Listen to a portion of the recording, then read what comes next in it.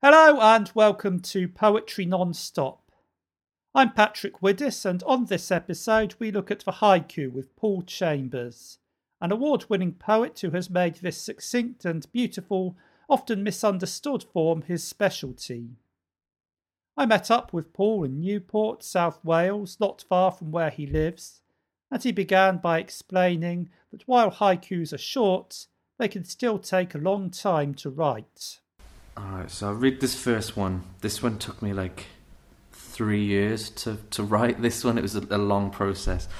This one is Meadow Sweet, Notes of a Blackbird After Rain. Meadow Sweet, Notes of a Blackbird After Rain. And you read each poem twice in a haiku. That's kind of the tradition behind it. So you read once for the head, once for the heart.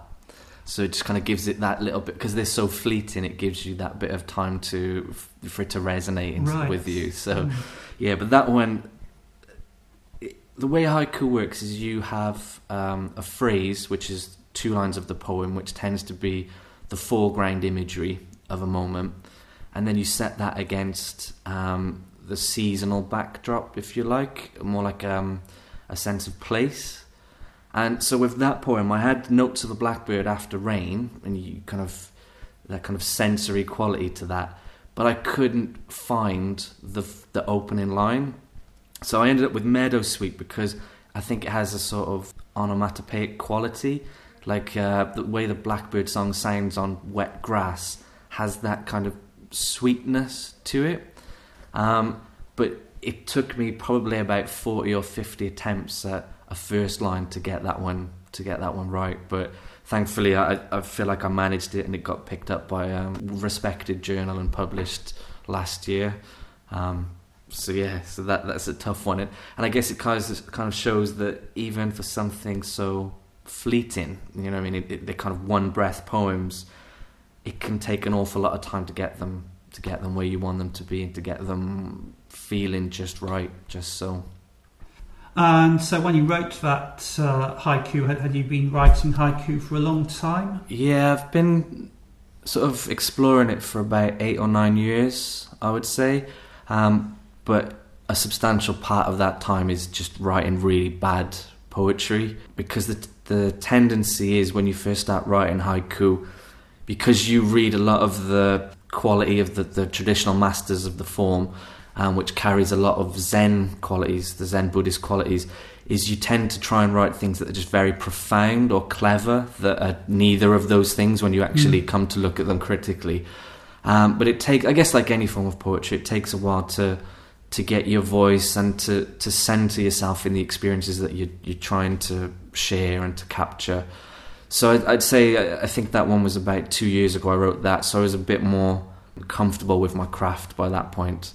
Yeah, I'd say it developed quite a lot from those sort of frivolous attempts that I started with the first maybe 2 years. Yeah, what got you interested in haiku?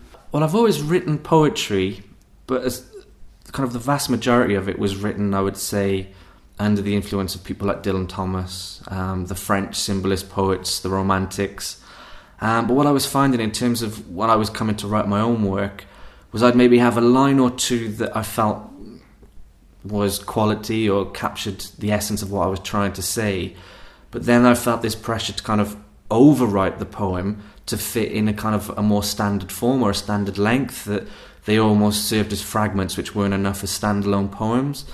But I came across the book of haikus that Jack Kerouac had written, and that was kind of the liberation point for me, and I felt like I'd been looking at things through the wrong end of the telescope, in that, you know, I was just restricting myself by overwriting poems from a base point of 2 or 3 decent lines, whereas actually the freedom comes in the reverse. In those little forms can give you so much scope and suggestiveness and mystery that I'd kind of misconstrued in my own attempts at writing.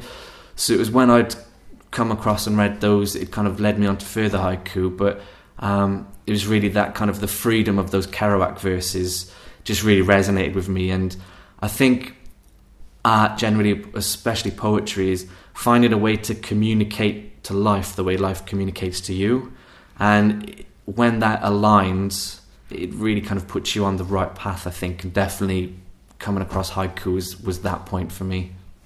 Yeah, and I guess it's as much what you leave out as what you put in. Yeah, short. Absolutely. I think it was Miles Davis said that the silence between the notes is just as important as the notes themselves, and you definitely get that with a haiku. It's been described as a half-finished poem or a half-written poem because it kind of has a demand on a reader to fill in those spaces that you leave out with their own kind of sensual memories or experiences. And so, allowing the space for that to happen, for a reader to feel themselves into the moment that you're sharing through a haiku is really the measure of the craft, I would say, to get that kind of space in and the lightness of the poem just right. Yeah, so is there much audience for haiku at the moment? Yeah, I mean, it's growing all the time, to be honest, and there are quite a few very high quality journals in English language. In Japan, I think there are probably over 1 million people write them, so we're not really anywhere near that in Western countries. But it's definitely a form that's becoming more appreciated and more understood, I think, and you tend to see a lot more, established traditional poets, if you like. They're kind of veering into it and going beyond just experimenting or being frivolous with it. They're kind of looking more deeply into things and having to go at their own haiku. So, yeah, I think it's something that's growing all the time, and haiku societies pop up here and there, and they're kind of well-respected, well-attended things. So, yeah, I think it was kind of obscure or misconstrued, misunderstood for a long time, but I feel like the critical appreciation for it is really beginning to flourish now. Yeah. And you edit the Wales Haiku Journal? Yeah. So that's an online journal we set up a few years ago in partnership with the Wales Arts Review. But it's kind of linking to what you're asking me then about the growth of the form. So this is an online journal, but what I was finding with the majority of online journals was the production quality wasn't quite there. And I mean, I could be wrong in this, but I kind of feel like people that were interested in the form and would seek out those spaces, the lack of production quality might turn them away, and kind of you lose the sense of the seriousness and the gravitas of the form. And so the philosophy behind it was to create a high quality journal, both in terms of the content, but really the production quality of the journal itself.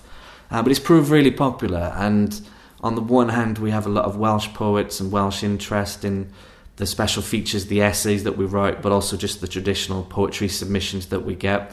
So that's good, because Wales has a real strength of haiku that probably didn't really have a focal point before the journal was established, but it's giving a lot of scope and spreading awareness of Welsh haiku, I feel, on the one hand. But on the other hand, thankfully we've been able to have a lot of really well respected and established poets from around the world. We've published on every continent, I think, poets from every continent, and it's just really rewarding to work with those people that have been in, sometimes half a century of engaging in and developing the form, and others that are completely brand new to it, you know what I mean, and sharing that space in a kind of a democratic and fair way. It's just really rewarding, because it's so much focus on the form, you know what I mean, and that's kind of the way it should be, I think. Yeah, and do you try to follow the traditional Japanese form?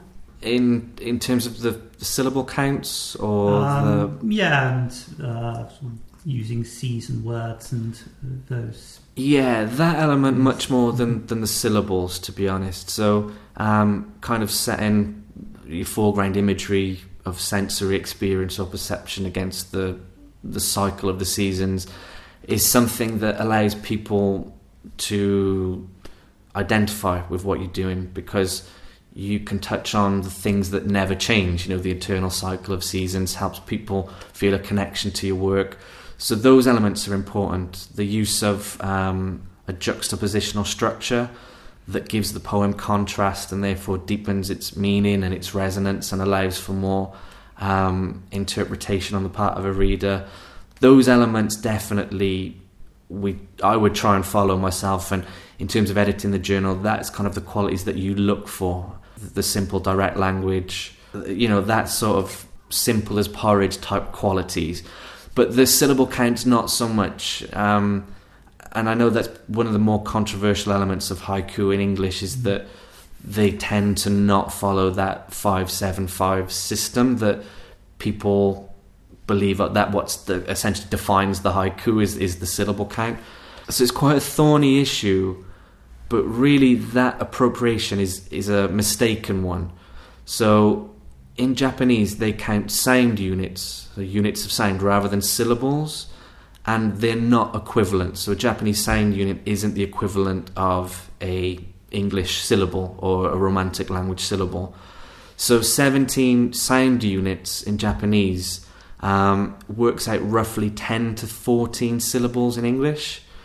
So trying to write 5-7-5 syllables in English often takes you away from what you're trying to do with the form. So to give you an example on it, probably the most famous haiku that's ever been written was written by Basho, who's the prevailing sort of master, if you like, of haiku. And his poem is Old Pond, a frog jumps in, water's sound. Old pond, a frog jumps in, water's sound. So in terms of sound units, those are 17 sound units, but that's a literal translation. You can see that comes up a long way short. But what's great about that original verse is the poetic concentration and the lightness of it. So I'll give you an example of a published translation of that poem that the translator has tried to make 5-7-5. So you get something like, old dark sleepy pool, a quick unexpected frog goes plop, water splash. So you see the lightness, the compression has been written away. Yeah. So trying to be true to the Japanese form, even though maybe you're not sticking to those syllable counts, you're true to the lightness and the compression and the concentration of the spirit of the poem. And I think that results in more quality haiku in English than often those 5-7-5 efforts can do, because they just contain a lot more descriptive detail than is necessary in the originals, and you write the mystery away, I think, by trying to fit those forms, if that makes sense. Yeah. I think that's sort of slightly alternative form that's come out, where people will tell a story or tell a joke within the 5-7-5 pattern, but really those ones, they can be effective, but they don't really have anything in common with a traditional haiku form apart from using those syllables. Yeah, absolutely. Yeah, and that's the problem, is that if you say haiku, the most common perception is that it's a 17-syllable poem in 5-7-5. But, I mean, if you think about it, really, this is a form of literature that's lasted 400 years. So if all you had to do was write anything that fitted 17 syllables, it's hard to see anything could realistically last that long. Do you know what I mean? Because if that's the challenge, then there really isn't one. Do you know what I'm trying to say? Like, if all you were trying to do is meet that syllable count, it's quite a frivolous and throwaway thing. So there is so much more to it. I say the spirit of the form and those compositional qualities of juxtaposition, the seasonal reference, the cutting the poem into two parts of fragment and phrase. And really, I think if anyone was looking to write haiku or to explore it, those are the elements to focus on much more than the syllable counts. Yeah. And you run workshops. What can people gain from writing haiku? I would describe haiku as the art of noticing things and having an awareness of the world around us. Because what tends to happen is we get more and more busy and hung up and caught up in the daily routine of things, that there are little things that have a lot of meaning that we tend to overlook. And so we lose a sense of connection, I think, particularly to the natural world, that increases, but also to each other. And I think haiku connects us to both. It can make you more aware of the world around you and deepen that sense of connection you feel to the world. But it can also relate you meaningfully to other people, because haiku essentially is sharing a moment. It should be free from poetic trickery, and and trying to sound clever or be didactic. It's very much about offering a moment that we can share as a common humanity, if you like. So when the workshops happen, by the time the end they finish, they're sort of 2 or 3 hours long, but by the end you can see how much it means to people to share their words, and often they're sharing experiences or places or memories that mean a lot to them, and they can portray them in a very true and honest way that feels genuine. And then, so because they're so easily shareable, because they're sort of one breath poems, you just develop this sense of communion, if you like, if that's not too strong a word.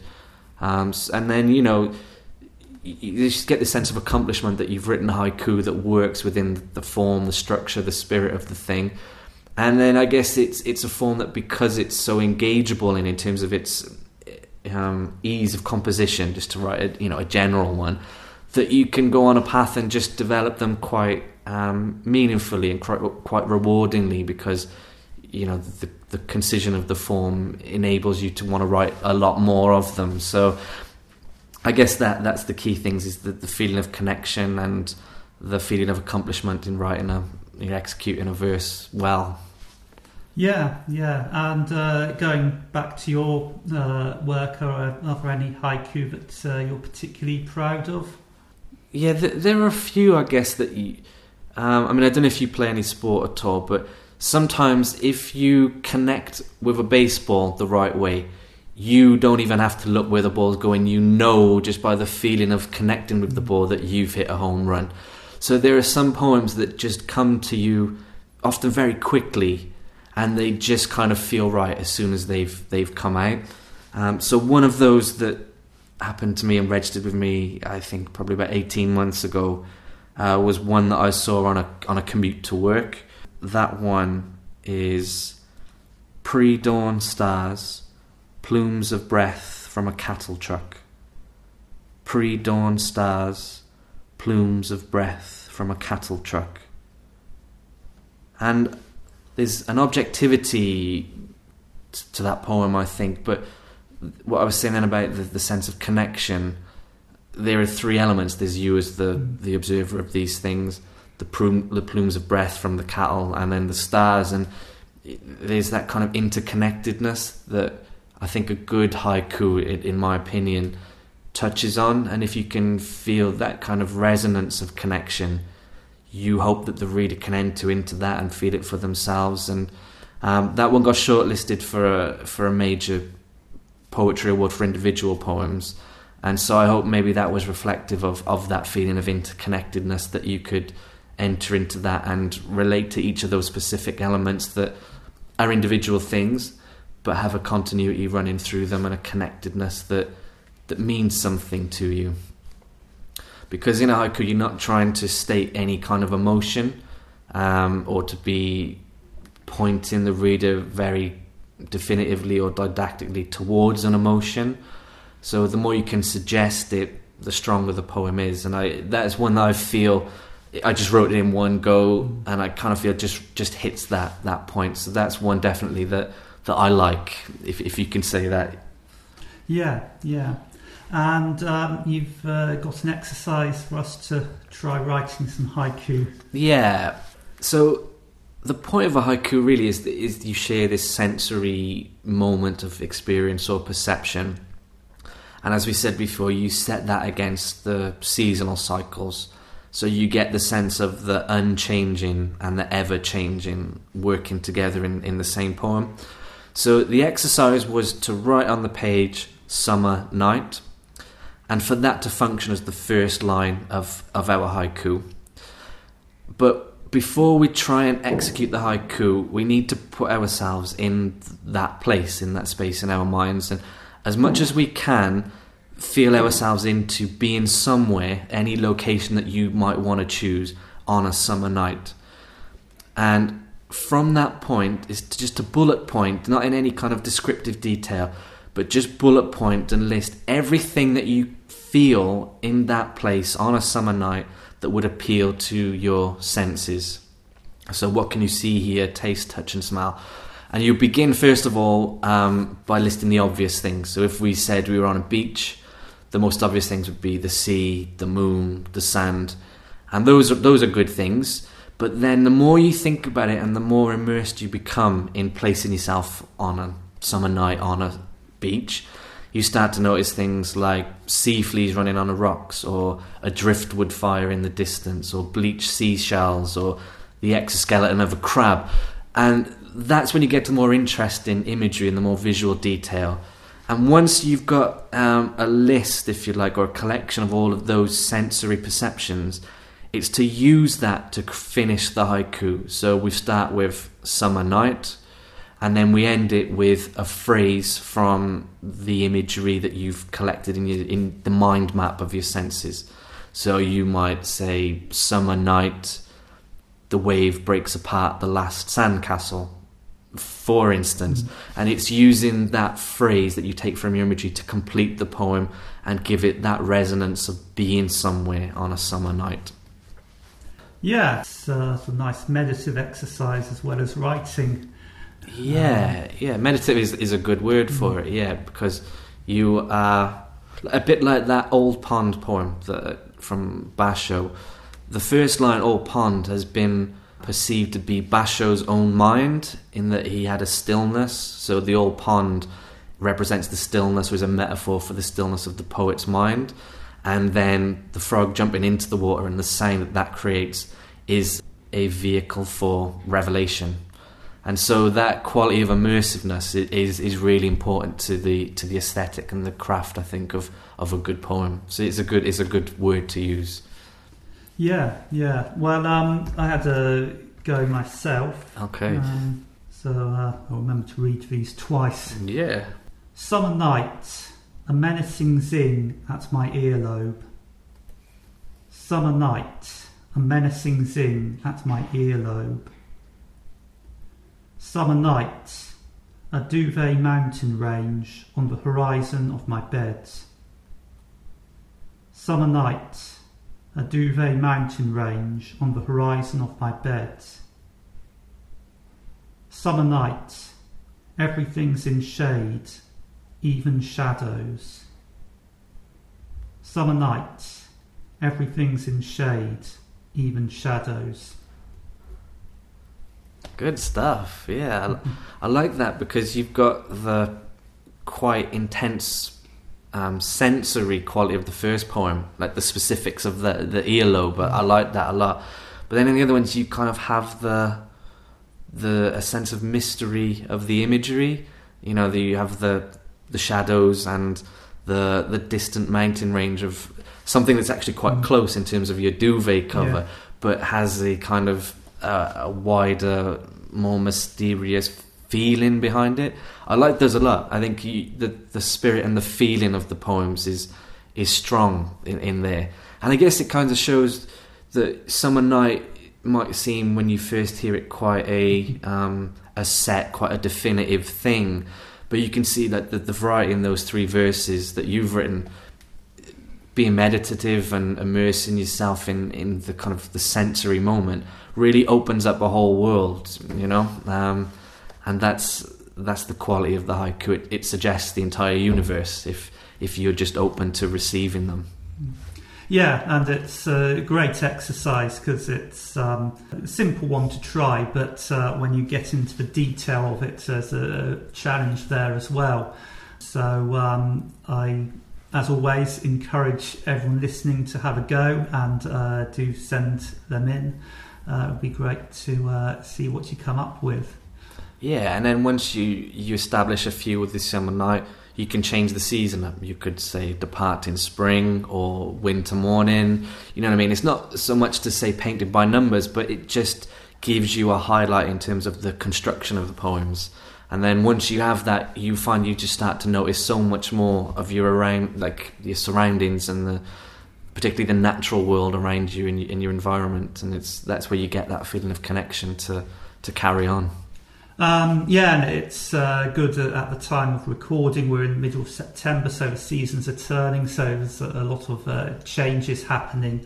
Yeah, and I'd say that the transition from summer to autumn is really the ripe seasonal reference point for a haiku, because so much of what you're trying to express is the fleetingness of things, and that's why the seasonal cycle is so powerful. Is it just reminds you of the impermanence of everything, and so I think that's probably more keenly felt moving from summer to autumn than it is at any other transitional seasonal period throughout the year. So yeah, it's definitely fruitful material for haiku.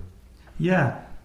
And for anyone who wants to learn more about haiku or read more, where should they go? The online journals are a good place to start because they're free, and you'll find a lot of material such as essays or historical discussions of traditional poems, as well as just the poems themselves. So places like Modern Haiku, even though that's a print journal, there's a wealth of kind of resources on there. The Haiku Foundation and Haikupedia, which is a project that they're developing, those are really great reference points, and they have free books that you can access as e-books, lots of essays. They have awards so you can see what's being valued in a critical sense in haiku.